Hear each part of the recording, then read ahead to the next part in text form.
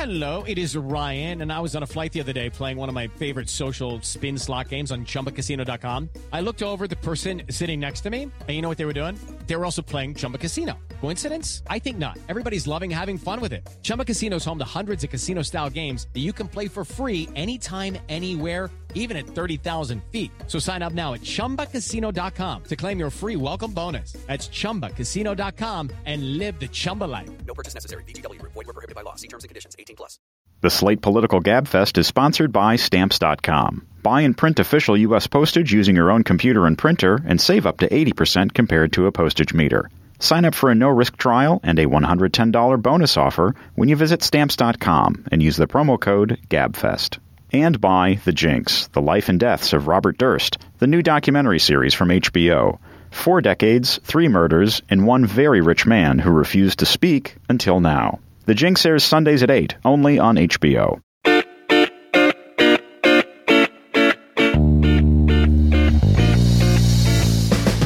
Hello and welcome to the Slate Political Gabfest for March 5th, 2015, the HDR22 at ClintonEmail.com edition. I'm David Plotz of Atlas Obscura in Washington, D.C. In the midst of a snowstorm, and the snowstorm has caused chaos throughout the East Coast, and of course it has caused chaos even within our small Gabfest universe.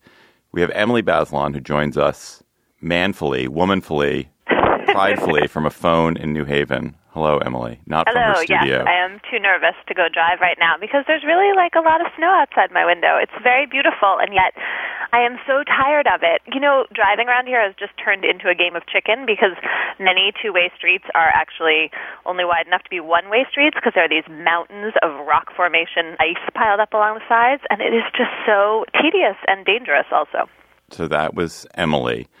The third voice you'll hear on this podcast is none. We don't have John today. John, scheduling, snow, scheduling. And so it's going to be a special 2-person show. John is in Iowa and everything went topsy-turvy. And if you really love him, you'll just stop listening right now, right? No, they should listen so they can realize just how much they really only love the show because John is on it. On this week's Gabfest, we will talk about Bibi Netanyahu's big speech to Congress. Did it work? Then the Hillary Clinton email fiasco. Is it a big deal? And then Emily will King versus Burwell us on the Obamacare case at the Supreme Court. She'll tell us all the inside dope about that case and where it looks to be heading. We'll have cocktail chatter. I guess we really have to do great cocktail chatters, Emily. Yeah. There'd be no John cocktail chatter. And in Slate Plus, another Bazelon special, we'll talk about the Alabama Supreme Court's bizarre decision to stop gay marriage in that state. First, before we get to the show, just one more announcement about our live show. It's going to be at the Bell House in Brooklyn on April 8th. If you go to slate.com/GabFestNYC, you can buy tickets. There are only a few left. I would urge you to go and get your tickets soon because the show is almost sold out.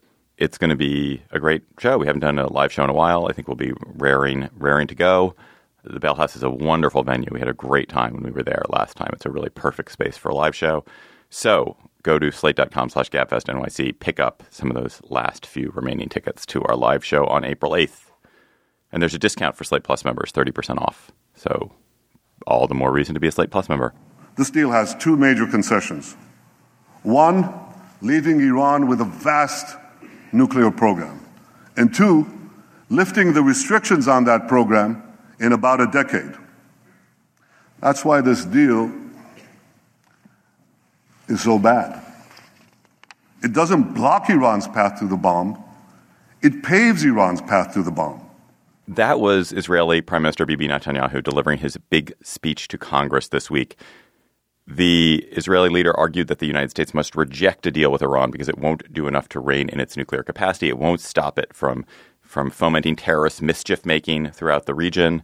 He was greeted with huzzas, with standing ovations, with cheers by the audience, mostly Republicans. Democrats also cheered some, but less, and some of them boycotted too. Netanyahu was playing both to a U.S. audience and also to Israeli voters who face the prospect of reelecting him in a couple of weeks. President Obama called the speech a whole lot of nothing, saying that Netanyahu offered no viable alternative path for negotiation. So, Emily, Do you think that this speech was a success for Netanyahu on the two axes in which he was seeking success? So electoral advantage at home and then pushing the United States towards a more hardline position on negotiations here. Well, he got a bump in the polls at home, so as long as that lasts, yes. And I continue to think that is his primary agenda. In terms of changing things here in negotiations with Iran, I mean, I think he's causing problems for President Obama and giving Republicans this very clear, not just symbol, but, substantive concern to rally around, invoking the Jewish homeland, the Jewish people. I mean, this is really like the lachrymose version of Israeli and Jewish identity, this idea that anti-Semitism and fear always governs, or at least is like a huge consideration for Jews. Right. Did you hear the bit where he quoted, so he gave a speech the night before Purim, the Jewish holiday Purim, and he talked about how 2,500 years ago a Persian potentate, Haman, had sought the destruction of the Jews, and a brave Jewish woman had stood up to stop it. And now, 2,500 years later, another Persian potentate in Tehran was seeking the destruction of the Jews, and it was we had our duty to stand up and fight back. And maybe Netanyahu thinks that he is Queen Esther. Yeah, so how do you feel about this invoking of the past of Jewish persecution? I mean, obviously it's not like you can ever completely dismiss it, and yet I feel frustrated that this is the vision that Netanyahu presents of Jews to the world. I felt this way, too, when he called on the Jews in Denmark to come home, meaning to come to Israel, after there were a few tragic murders of Jews in Copenhagen. Okay, this is a real problem, but Denmark has a tradition of protecting Jews, and I just don't like this idea, but I wonder what you think about it, perhaps more articulately than me. No, I totally share your queasiness with this idea that Jews are only safe in Israel. And actually, then Jews are not safe in Israel because Israel's survival is threatened. But the proper homeland for Jews is Israel, which I don't believe at all as an American Jew. And as an American Jew who's married to an Israeli who moved from Israel to the United States, I certainly don't believe it. It's a dangerous message to say that the Jewish identity is defined by geography, or even that it has to be, entirely defined by Jewishness, that you can have nation states. I mean, I put myself an American far before I put myself as a Jew in the world. And I think that's a perfectly reasonable way to be. There's this way in which Netanyahu is trying to cast the entire situation of Israel and Iran as being outside the normal world of politics and political interests of nation states, that he casts the Iranian leaders as essentially non-rational actors with a messianic vision to install an Islamic theocracy throughout the world, and that Israel is a special state for which the normal rules of statecraft don't apply. And I just don't think that's true. I think if the thing that seems to me most true about Iran is that Iran appears to me to be an entirely rational actor. It's like if you look at its behavior over the past 10 or 15 years, it is very much acting in its own rational self-interest most of the time. It is trying to become a regional power. It is trying to get friendly governments next to it. It is trying to hedge against a very strong Sunni influence to its south and east and west. I mean, in all directions. Lately, it's been fighting ISIS. Helpful. Yeah, and because I don't think it's fighting ISIS because it wants to help the United States or anything. Because it perceives that ISIS is an extremely destabilizing, dangerous thing to have on its borders. Netanyahu's portrayal of Iran is that we can't allow them any nuclear enrichment or any nuclear program, essentially because they are not rational actors and they cannot be trusted. It's as though we're giving a nuclear weapon to ISIS or nuclear capability to ISIS. And I would say that is just that's a sleight of hand that isn't true. It's that Iran has theocratic leaders. It has a Shia theocratic democratic government, just as Saudi Arabia has a Sunni, monarchic theocratic government. But it's acting most of the time out of state interest. And it's not to say it doesn't cause mischief in the world. It's not to say that it's our great friend. But it's basically a nation state that acts in its interest, which is the economic prosperity of its people, which is power within its region, which is global influence, and we should treat it that way. And I feel like that's what these negotiations are doing, and that's what Netanyahu is really trying. Netanyahu is saying that Iran, it's either like ISIS or it's like North Korea, where it really is like a weasel, a kind of thing that cannot be trusted at all. I just don't think the evidence bears that out. So what's the end point of your analysis? It's perfectly fine for Iran to develop as many centrifuges as it wants and have a nuclear weapon because they will just be compelled by the same deterrence effect as everyone else? Well, ultimately, I think that's probably okay. Yeah. Iran is not a suicidal state. It knows that any attack on Israel, a nuclear attack on Israel, is suicide. Israel has the capacity to destroy Iran as much as Iran has the capacity to destroy Israel. So in some sense, I don't really care that much if Iran gets a nuclear weapon. But for all those people who do care and who are probably much more sophisticated analysts of global geopolitics than I am, the end point is you bring Iran into the community of nations and you put constraints on them that are measurable constraints where there are clear punishments and guides and rewards. And those punishments are if you don't allow us to inspect you, if you violate the protocols we're making about enrichment, then you will be punished with these terrible sanctions. But if you agree to these and limit your behavior towards things that we believe to be relatively harmless or not so dangerous in terms of levels of enrichment, the use of the fuel, then you're able to participate in the community of nations as a proud state should. And that seems perfectly reasonable to me. And your more hopeful narrative, I think also, or at least mine, would then posit that the fundamentalist regime in Iran would eventually give way to a more moderate one. And then you really have a happy story in which the fact that we were willing to take this risk and negotiate and treat Iran like one of the family of nations then ends with a better government. I think there are a lot of people who are skeptical that Iran obviously is going to move in that direction, can be trusted. It is different to think about these ideas when you live right next door to Iran, as Netanyahu at least points out. But it is important Israel to say that doesn't live right next door to Iran. Like, that's a fallacy. Israel lives near Iran, but okay. Israel is not actually.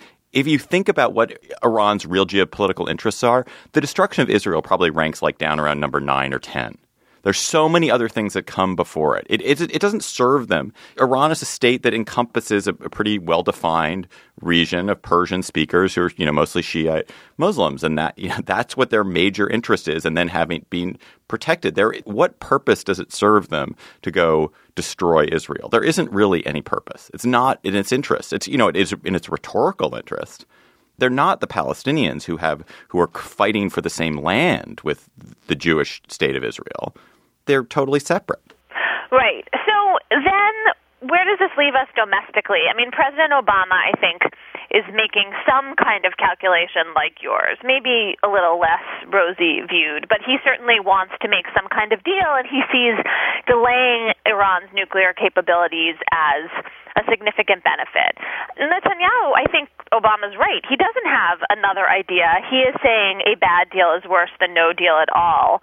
It's a little hard to tell exactly what he thinks we should do except be more belligerent. And it's also true perhaps that his saber rattling in the past has led us to be more aggressive, and maybe that has kept Iran at bay longer. But, domestically for us, it just seems like this is a big opportunity, and if it goes by, then all the possibilities you just laid out recede before us, right?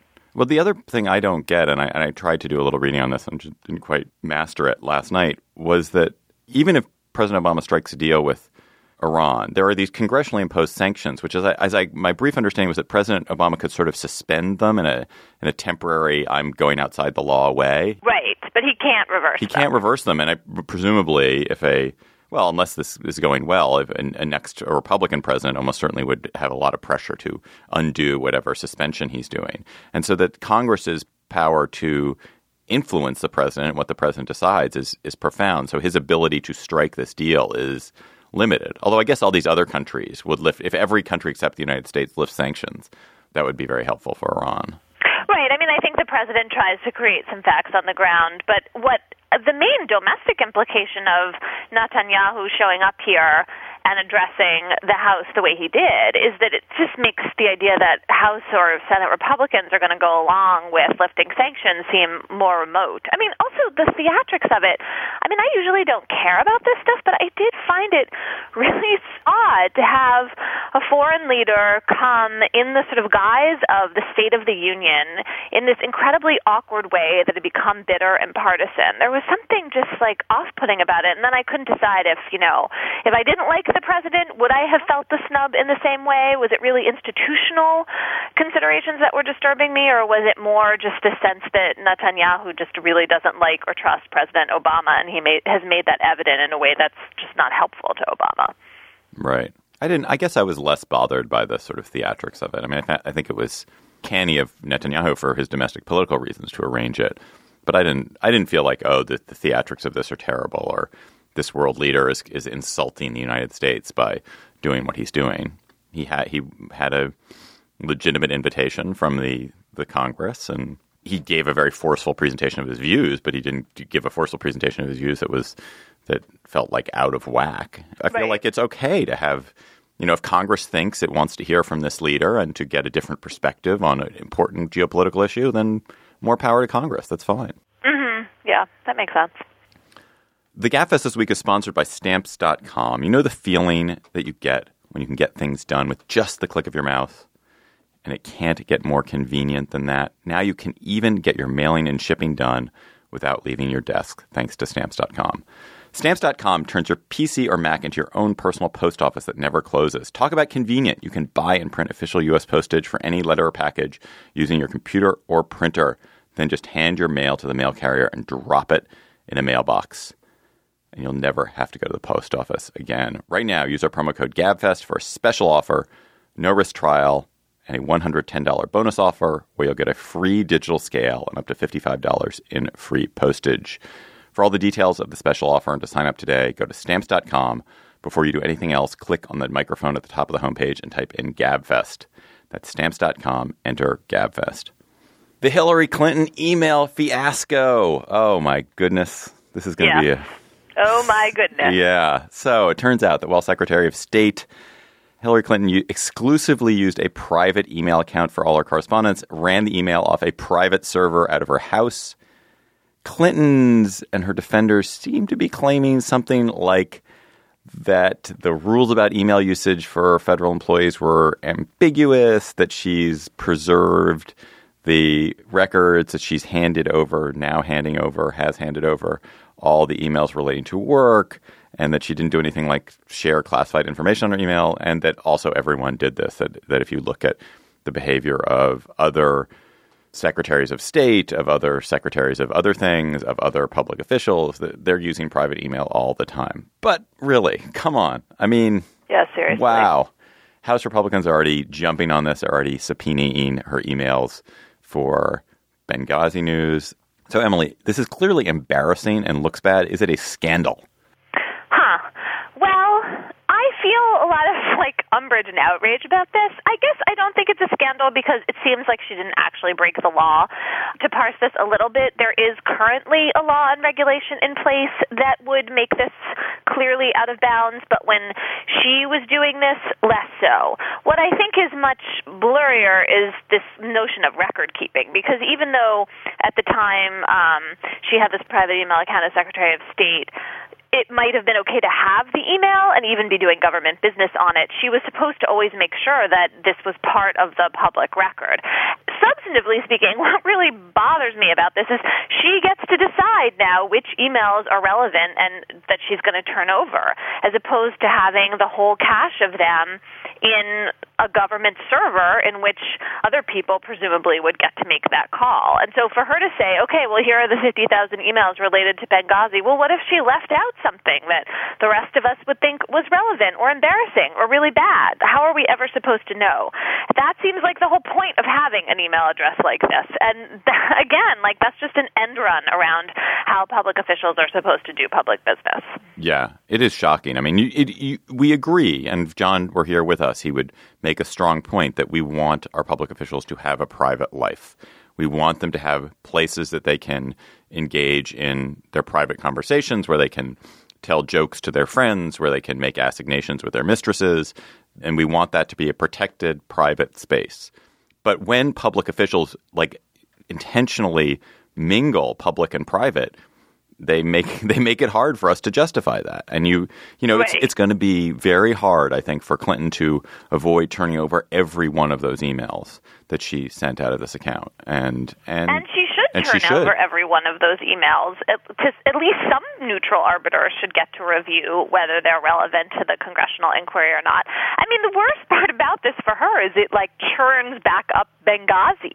I mean, who needed to, like, give the people who seemed kind of nutty who were looking into Benghazi an excuse to make it seem like there's some real scandal going on here? Well, now she's given them that excuse, and she's also played into everyone's worst image of the Clintons, that they're secretive, and also that they shoot themselves in the foot. Like, this just seems so obtuse now. How could they have possibly thought this was going to wash? Right. What do you think they were trying to do? Why do you think they did this to begin with? Because it was a very calculated plan. She set up the account days before her confirmation hearing. You know, it's set to expire in 2017. Right, exactly. When she become if she's president, lucky, if she get becomes confirmed as president, take office as president. You know, it seems to me that the charitable reading of this would be that she wanted to maintain her privacy about non-government affairs. She was sending emails about the Clinton Foundation, about her private life. She was trying to have some kind of division and wall and erect some sort of safe space around herself. And I guess to play this out a little more, you know, in past eras when presidents were sending letters rather than emails, there just wasn't the same volume of correspondence and communication available. And so I suppose you could argue that the medium itself gives license to some greater degree of maintaining privacy. The problem with that whole argument is it would be one thing if she'd been using ClintonEmail.com for her non-government business and, you know, SecretaryOfState.gov for the government. But she just wasn't doing that. And that just seems like where this all breaks down. Right. And they're trying to make the argument. Some of the Clinton defenders are trying to make the argument, well, you know, Jeb Bush has used a private account, or this or that person used a private account, or members of the House use a private account.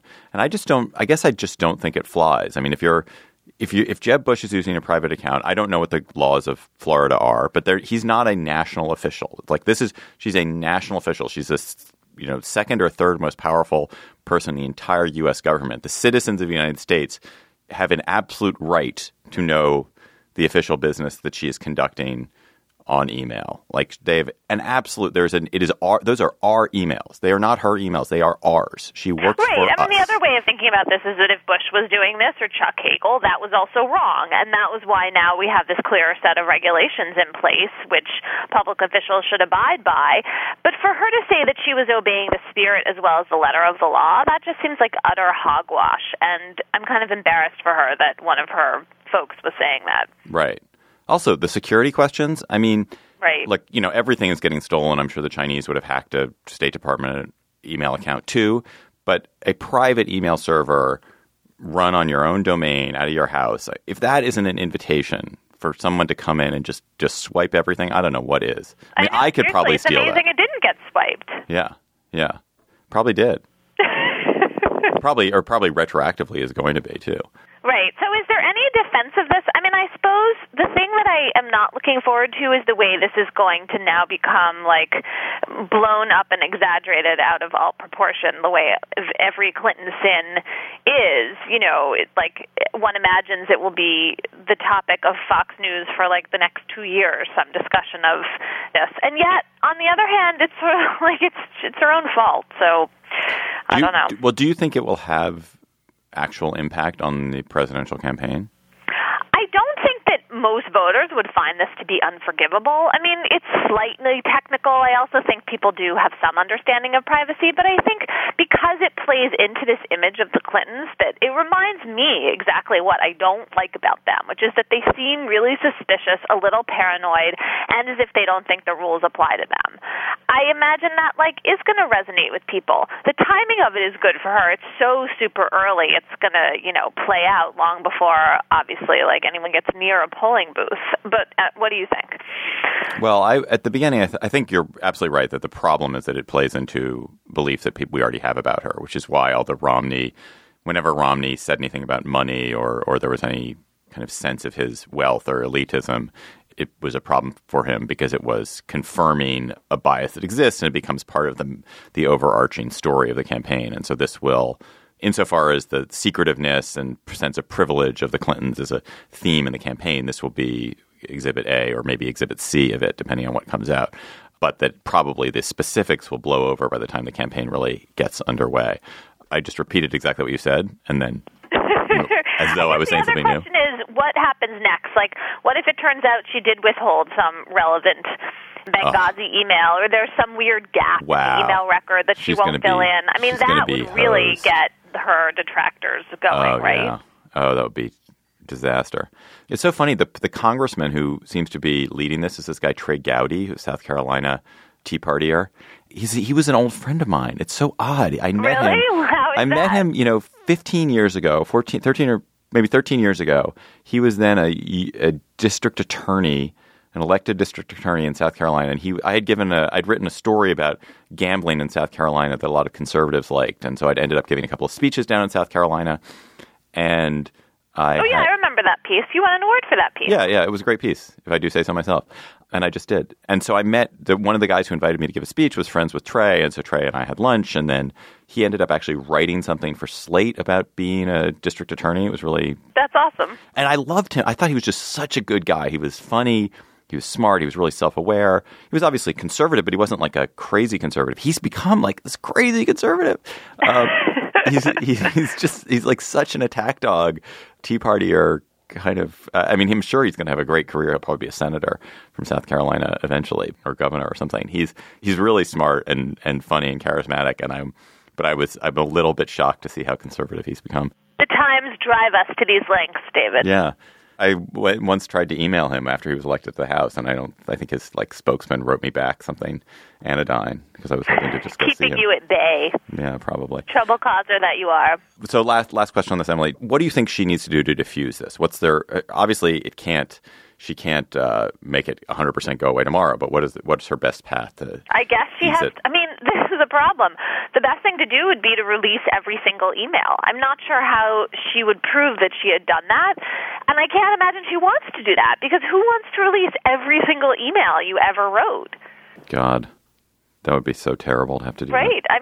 She's kind of in a box, because I imagine she did. One would imagine she doesn't put too many things on email she wouldn't want out in the world. But on the other hand, the idea that she has nothing like that also seems unrealistic. Right. I think they're right that they're going to have to find someone who is above suspicion, who has gravitas and is trusted by everybody to review every email. Because there's no way they can let the ones about... That's not fair. Yeah, and they can't let out the ones where she says, the very personal stuff, which I won't even get into what could be in there.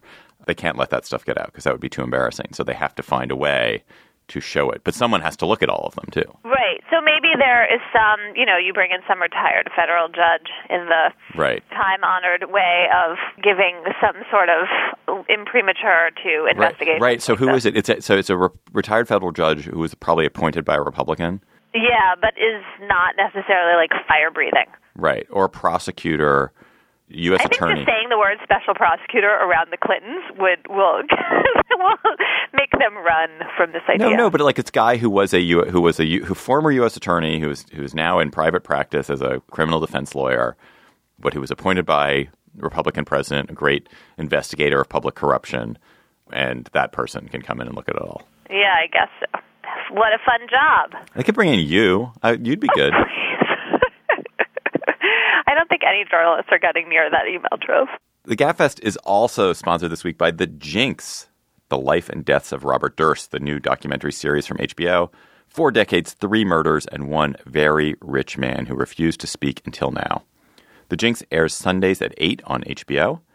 It's filmmaker Andrew Jarecki's 6-part examination of Robert Durst, the reclusive millionaire at the heart of 3 murders. It exposes long-buried information discovered during a 7-year investigation of a series of unsolved crimes. It was made with the cooperation of Durst, who has consistently maintained his innocence and remains a free man today. The Jinx comes from Andrew Jarecki and Mark Smerling, the Oscar nominees behind Capturing the Friedmans. Durst came to know Jarecki after the release of his feature film, All Good Things, a fictional account of Durst's life starring Ryan Gosling and Kirsten Dunst. The Jinx, The Life and Deaths of Robert Durst, airs Sundays at 8, only on HBO. On Wednesday, the Supreme Court heard the argument in the biggest case of the year, well, at least one of the 2 biggest cases of the year, but probably the biggest case of the year, King versus Burwell, case about the legality of the subsidies offered to people who are getting their insurance through the federal exchanges in the Affordable Care Act. Yeah, just saying that sentence made you tired, right? I feel like I started the sentence. I didn't know where I was going. One more time. I didn't know where I was going with it when I started it. And I was like, how am I going to get through the sentence? How am I going to get through it? I have a lot of polls to hit here. So, Emily, we talked a lot about this case. We previewed the arguments last week. The arguments have now taken place. And so the big questions are, does it look like the justices are receptive to the conservative argument that the legislative language is so poor and so confusing, or maybe so clear that in fact these subsidies are not intended to go to people into the federal exchanges, and thus that the entire sort of superstructure of Obamacare is in danger? Or did it appear that they were skeptical of that conservative claim? Okay, so let's preface this by saying that oral argument is mostly a matter of performance and testing out ideas, and rarely, in fact, signals exactly where the case is coming out.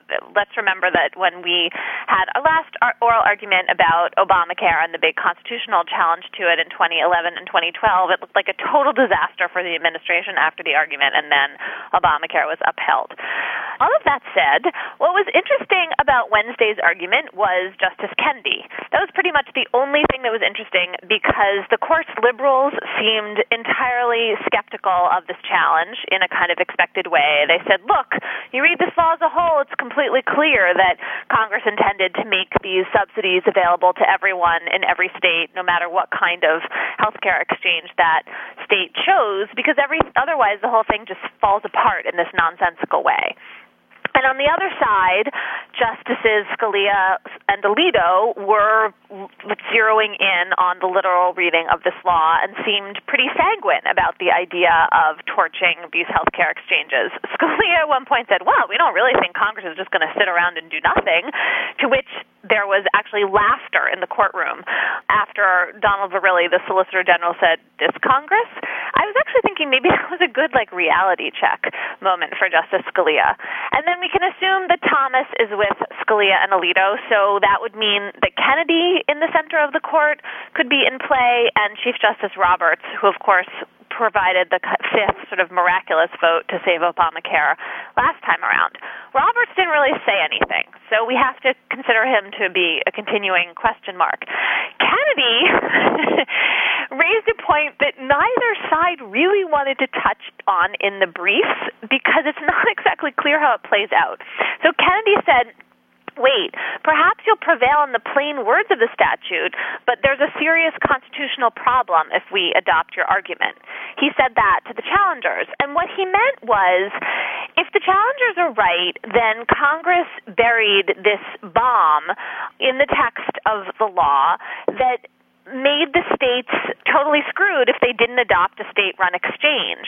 In other words, there was this huge penalty on the states for not following a directive from Congress, which most of the states say they didn't realize was there. And so Kennedy is saying, well, that really causes a deep federalism problem for Congress to be enacting that kind of penalty against the states without giving clear warning.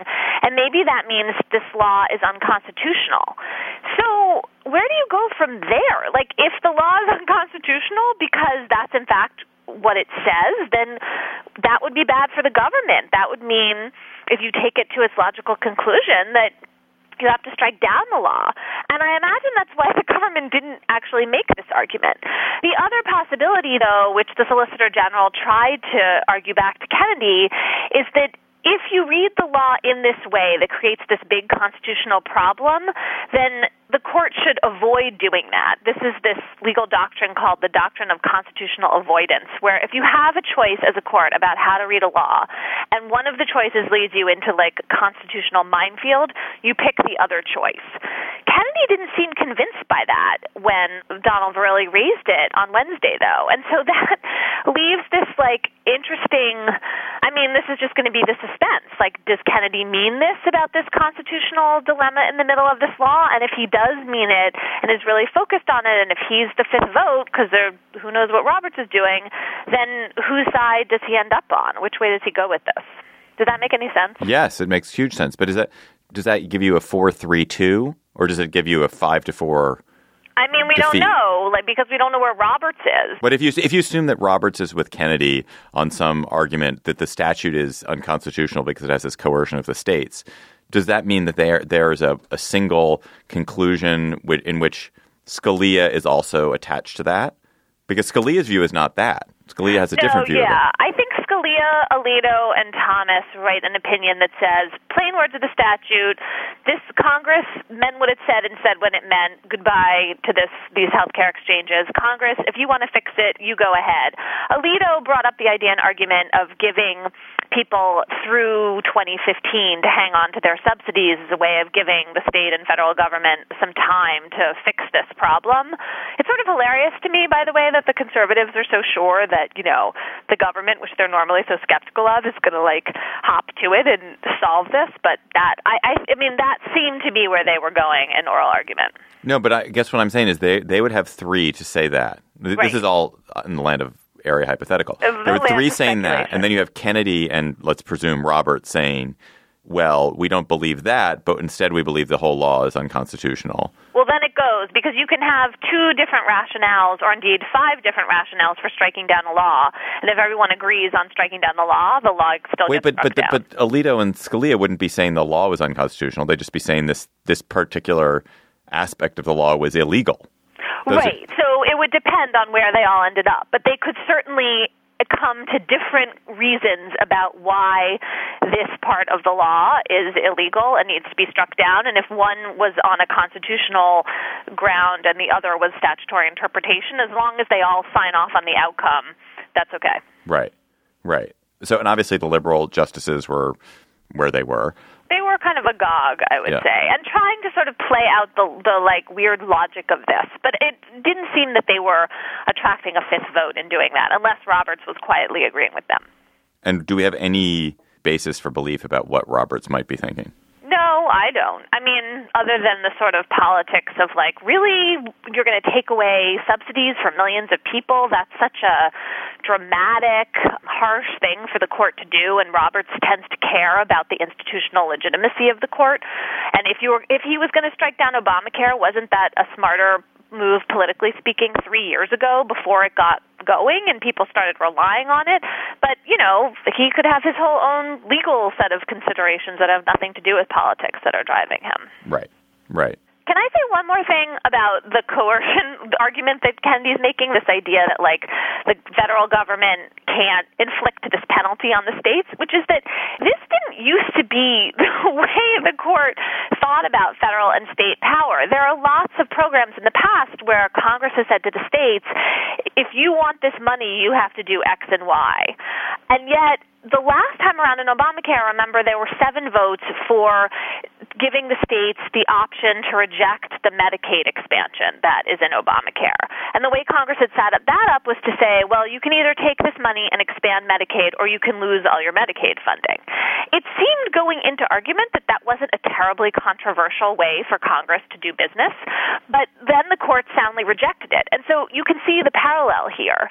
If the court reads the law as saying that Congress is saying to the states, you either have to set up state exchanges or everyone who lives in your states is not eligible for a subsidy, it's the same kind of impermissible coercion that we had 3 years ago. And so that would be, Kennedy would get to be making law in that direction in a way that he might really like, because he likes the idea of protecting state power and state prerogatives. Oif.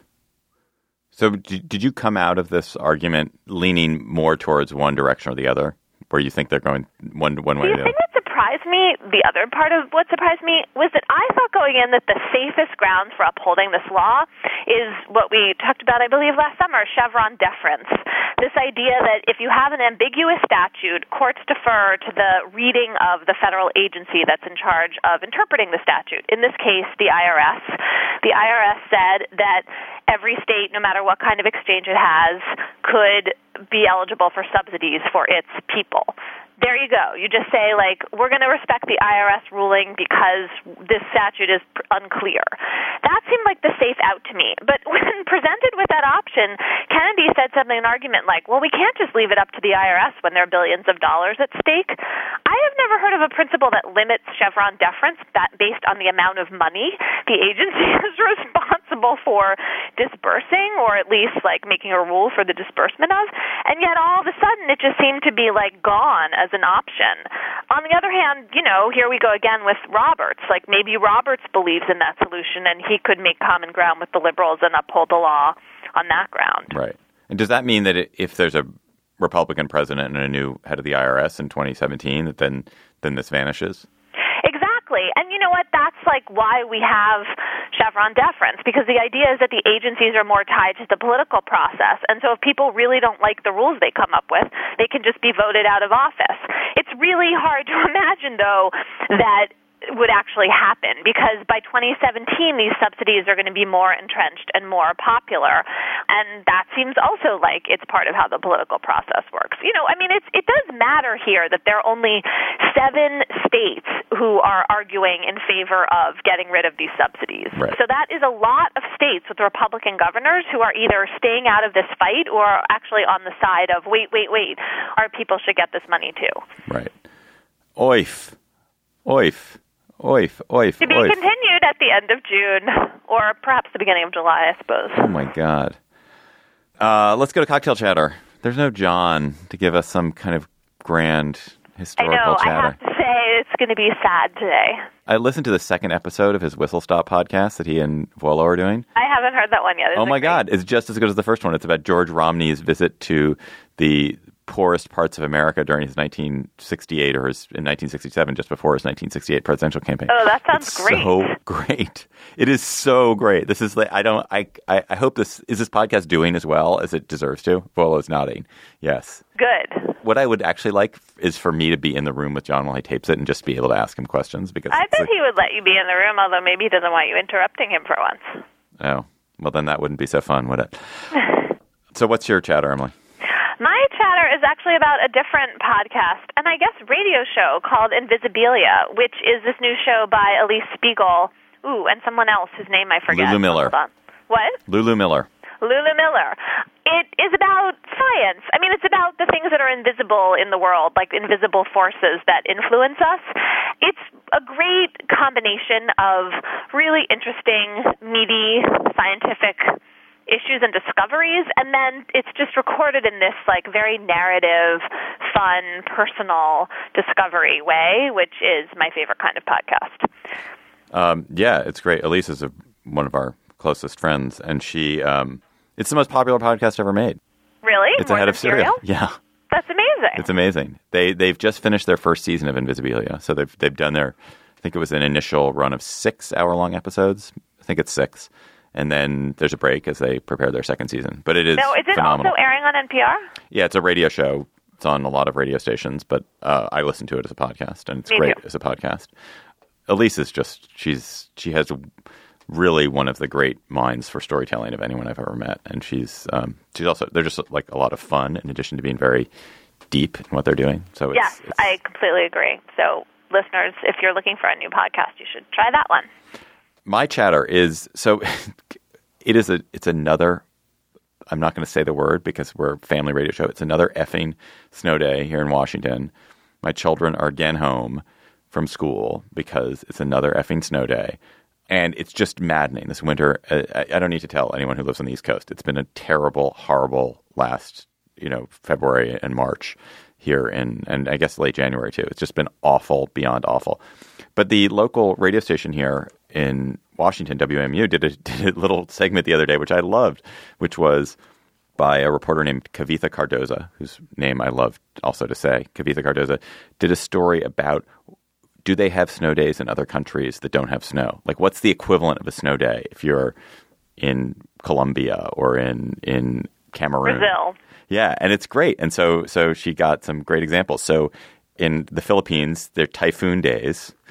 So they would get off for they don't sound so fun because you can't actually go outside because you look at, there's this quote from someone saying, I look outside and see benches flying, and roofs getting blown off. Sledding. Yeah. So then Saudi Arabia, what do they have? I don't know. Desert wind days? Sandstorms. Right. Sandstorm days. And they actually have snow plows that remove the sand. Oh. Then there's an Ecuador example. Any guesses for that? Rainforest days? Volcano. That must not happen like 7 or 8 times in one season. No, that's not. I don't think that's probably not a great example. But it was like a day that volcano erupted and the city was covered with ash, which sounds actually terrifying. Yeah, that's not so great. I hope that doesn't. Yeah. And then India. This one's easy. India, malaria? No. That's probably totally, completely has nothing to do with India. There probably is no malaria Monsoon. in India. Monsoons, right. Okay, sorry. Monsoon days. At least I got the M right. So I really liked that. I was like, okay, so, it's not all wine and roses elsewhere. Our intern is Tarek Barrett. He's not here because he's snowed out. Our producer is Mike Volo, who is here. Nicely done, Mike. Well done. Our managing producer is Joel Meyer. Andy Bowers is the executive producer of Slate Podcasts. The GabFest is part of the Panoply Network. Check out our entire roster of podcasts at itunes.com/panoply. That's Panoply. Panoply. I like that word. It trips off the tongue. It is a great word. It's a great name. It's a fantastic name. Who came up with it? I don't know. Who came up with it, Mike? Julia. Yay, Julia. Yeah. That's why are we pay her the big surprised? bucks. Man, that's that. I definitely, if I were the editor, I wouldn't have come up with that. Our show page is slate.com/gabfest. It has links to what we talked about today. Our Facebook page is facebook.com/gabfest. Our Twitter feed is @slategabfest. And our email address is gabfest@slate.com. Buy tickets for our New York live show at slate.com/gabfestnyc. Just a few more left for those. And what else do I have to say? Oh, yeah, you can subscribe to the GabFest on iTunes. You probably do that already, but if you don't, go ahead and do that. Search for Slate Political GabFest in the iTunes store. For Emily Bazelon and for the ghost of John Dickerson, I'm David Plotz. We will talk to you next week, although I think Emily's about to go on a big trip. I will not be here, sadly, next week, but someone will be here. We have special, we will not continue the two-person GabFest forever. We have a special guest. We've already arranged our special guest.